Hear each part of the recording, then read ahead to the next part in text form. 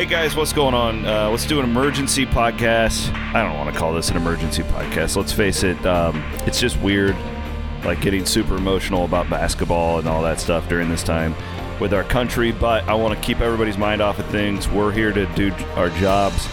It's Cyclone Fanatic. It is business as usual, and it'll be business as usual for our friends at A+ Lawn and Landscape as well. They're presenting today's emergency podcast. A+ Lawn and Landscape has been with us for years here. They do I hire them to do all my chemicals on my yard, fertilizing. They do my favorite thing that A+ Lawn and Landscape does. They come and they'll change the oil and do all that stuff with your mower before the season starts. They'll come right to your door and do it for you. It's fantastic. So give them a shot. Support local here. Obviously a tough time for everybody right now. I know you're probably not really thinking about yard care, but mine's starting to green up, believe it or not. So A+ Lawn and Landscape, if you could support a good local company that supports Cyclone Fanatic during these tough times, we would really appreciate that. I also just want to throw this out there, and I don't want to sound like a whiner. We could use Patreon dollars right now. The advertising industry is obviously not where it once was based off of the last week, and I don't see it getting any better for any time now. So if you enjoy our content, if you enjoy our podcasts, we don't charge anything. We have Patreon links all over the website. I'll tweet one out later on as well, but any extra bit would help. Just cover our costs. We're not looking to get rich off of this thing here. So we have what's called remnant ads. Those are the ones you see on the site, and that market is absolutely tanked over the last week. We're making pennies on the dollar to what we normally do. So yeah, anything would help, and we appreciate that. Emergency podcast here on the Cyclone Fanatic Podcast Network, as 3 guys have left the basketball team here this week. Hold on, taking a sip of coffee. I also want to tell you that my daughter Cameron is in the office with me, as I am doing daycare plus work from home right now. I bet a lot of you know what that's like right now. Cammy, come here. Do you want to come say hi to Daddy's podcast audience? Say hi to everybody. Hi. What do you want to say to them? Say whatever you want. What have you been doing when you've been at home with Daddy? Playing. What do you like to play with the most? Well, we'll figure it out, right? iPad. Oh, you have to play on your iPad. Don't tell him that. It makes me sound like a bad dad. Anyways, yeah, that's so 3 guys have left the basketball team here in the last week. All right, now my wife walked. Yeah, so 3 guys have left the basketball team since the season ended, and I just wanted to kind of run through my thoughts on that and my thoughts on the state of the program going forward, and what I think that the summertime could look like for Iowa State basketball. Is it's a very odd time. The NCAA tournament should be starting right now. But now there's no recruiting, because of this COVID-19 thing. So it's kind of difficult to chart what the next couple months might be, but I'm going to try and do that here on this emergency podcast. So we had a good idea that Terrence Lewis and Zion Griffin would not be a part of this program next year. I think the writing was on the wall that game in Kansas City when Zion Griffin didn't even get off of the bench. It was pretty obvious that he was being moved, or moved on his own, or however that went down. I mean, I don't know how it could have been more obvious. Same with Terrence Lewis. I mean, I know how big of a talker that was for fans throughout the year. There's a reason. There are reasons why he didn't play more. Those are internal program reasons, but I mean, again, like you guys know, look around at the type of hell Steve Prohm is catching from this fan base right now. He's going to play guys who he thinks will help him win, help him keep his job, right? I mean, that's kind of the name of the game. And these 2 guys, the writing was on the wall months ago that they likely would not be around next year for one of those reasons. If it's a culture reason, if it's attitude, if it's off the court stuff, I don't have all of that information, but I mean, I think that most of us could critically look at this and know. The Caleb Grill transfer was a little more surprising for me. I thought there was a shot. Grill, I'm a little confused on this one.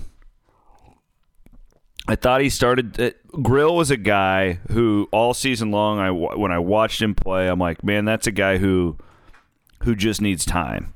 That's a guy who could potentially be a really good player here, but he needs time. He reminded me, he's a very different type of player than Matt and Naz were, but both of those guys, we saw them as freshmen where they were kind of in over their skis, right? But then the game slowed down for them and they got better and better. Different skill set, but I thought Caleb could have been on that track.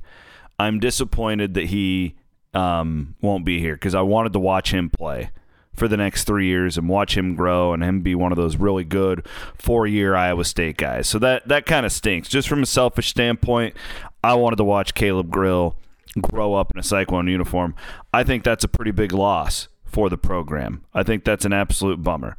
So there you have it, the 3 guys that are gone. I'm assuming Tyrese Halliburton will be the 4th, as I saw a new projection today about him being a top 5 pick right now. So, well, he's gone. We're gonna assume that here as we look ahead to next season, where you're looking like you're going to have 4 open scholarships in this period.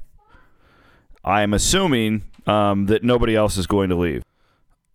I'm not really assuming. That's what I'm hearing. There's not expected to be any more attrition this offseason for Iowa State. So with that, let's run down the roster just real quick. Solomon Young will be the only senior on the team. Javon Johnson, the sit-out transfer from Troy last year, will be there. You've got George Condit, Rozier Bolton, Trey Jackson. Those are your returners. And then the 4 guys who make up the recruiting class coming in, being Dudley Blackwell, Jaden Walker, Darlin Stone-Dubar, and Xavier Foster, with 4 scholarships to give. I think there's a couple of things working against Steve Prohm right now and this program. Obviously, going 12-20 is the first, right? That's what fans have to go by. That's where the negativity comes by. You've missed the tournament in 2 of the last 3 years. Those are all facts.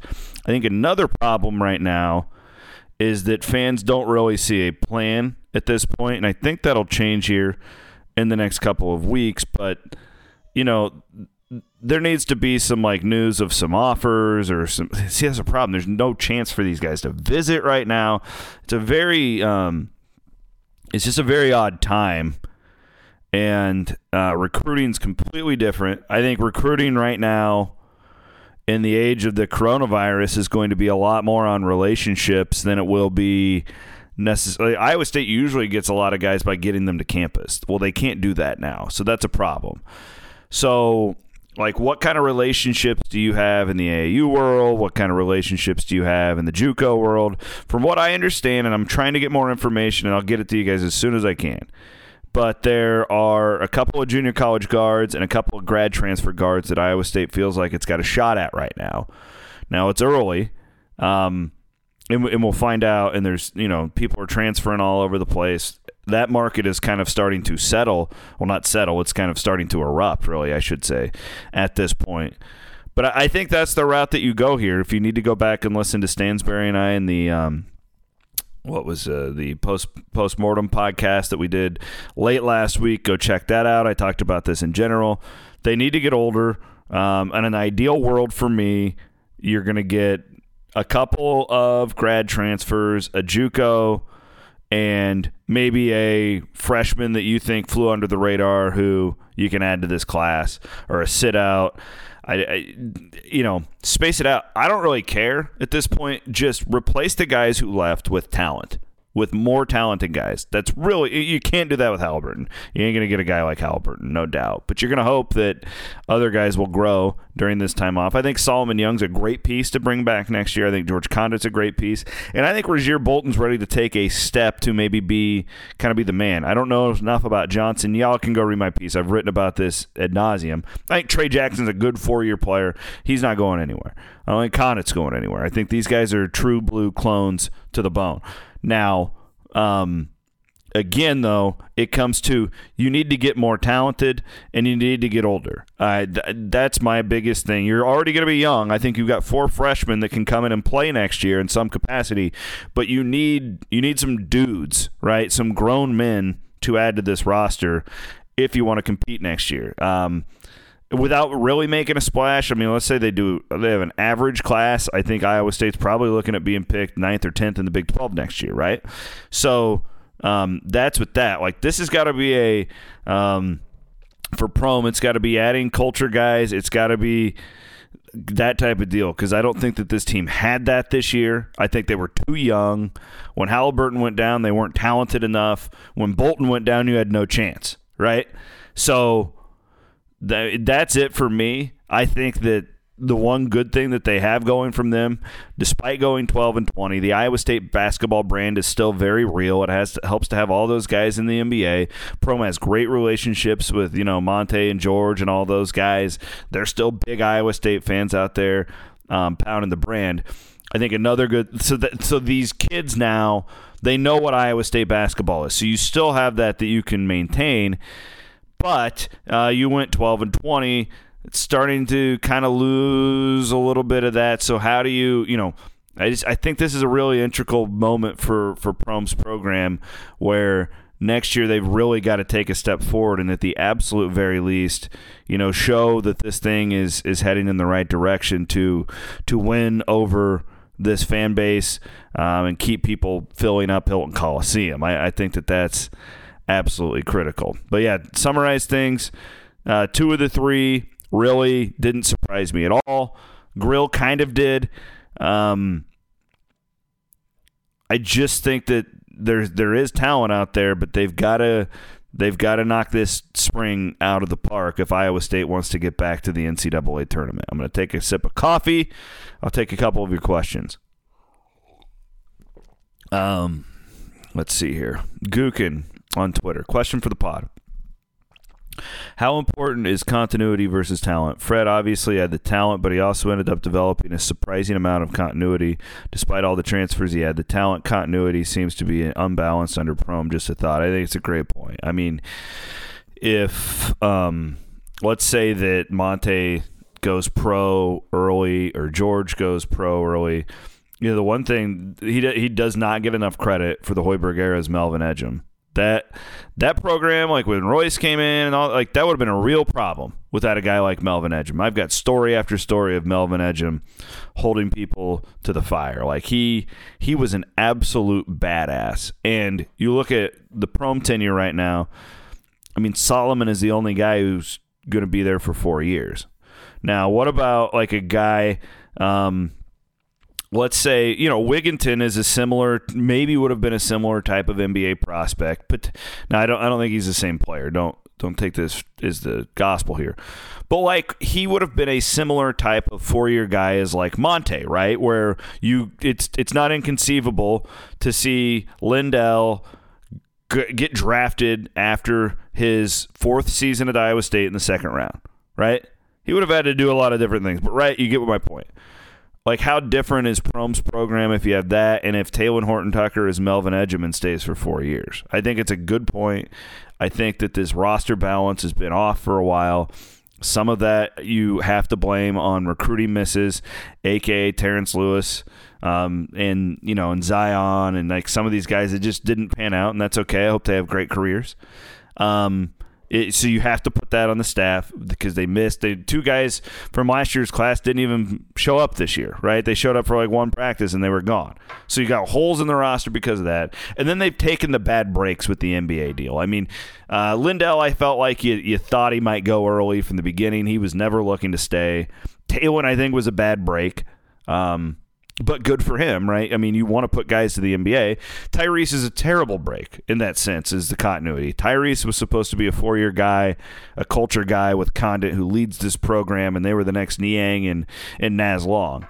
Well, he's going to be a top 5 pick, so he's got to go, and that does hurt the program. The problem Iowa State has is it's not like Duke, right? Duke can have 2 guys go pro every year, go one and done, but they've got 3 more coming in the next year. Iowa State doesn't do that. You have to have a mix. Like the thing that was great for the Hoiberg era, they had that perfect mix between transfers, JUCOs like Dustin Hogue and Tyrese McGee, but then you always had those constant 4-year guys who were establishing that culture, who were there during the offseason. I've heard so many stories about Niang, Matt Thomas, Morris, and Naz, and the amount of time that they put in the gym in the months of May and June, right?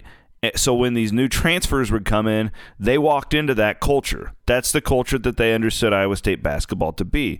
When you don't have anybody who's there for more than a couple of years, it gets really problematic when it comes to creating that.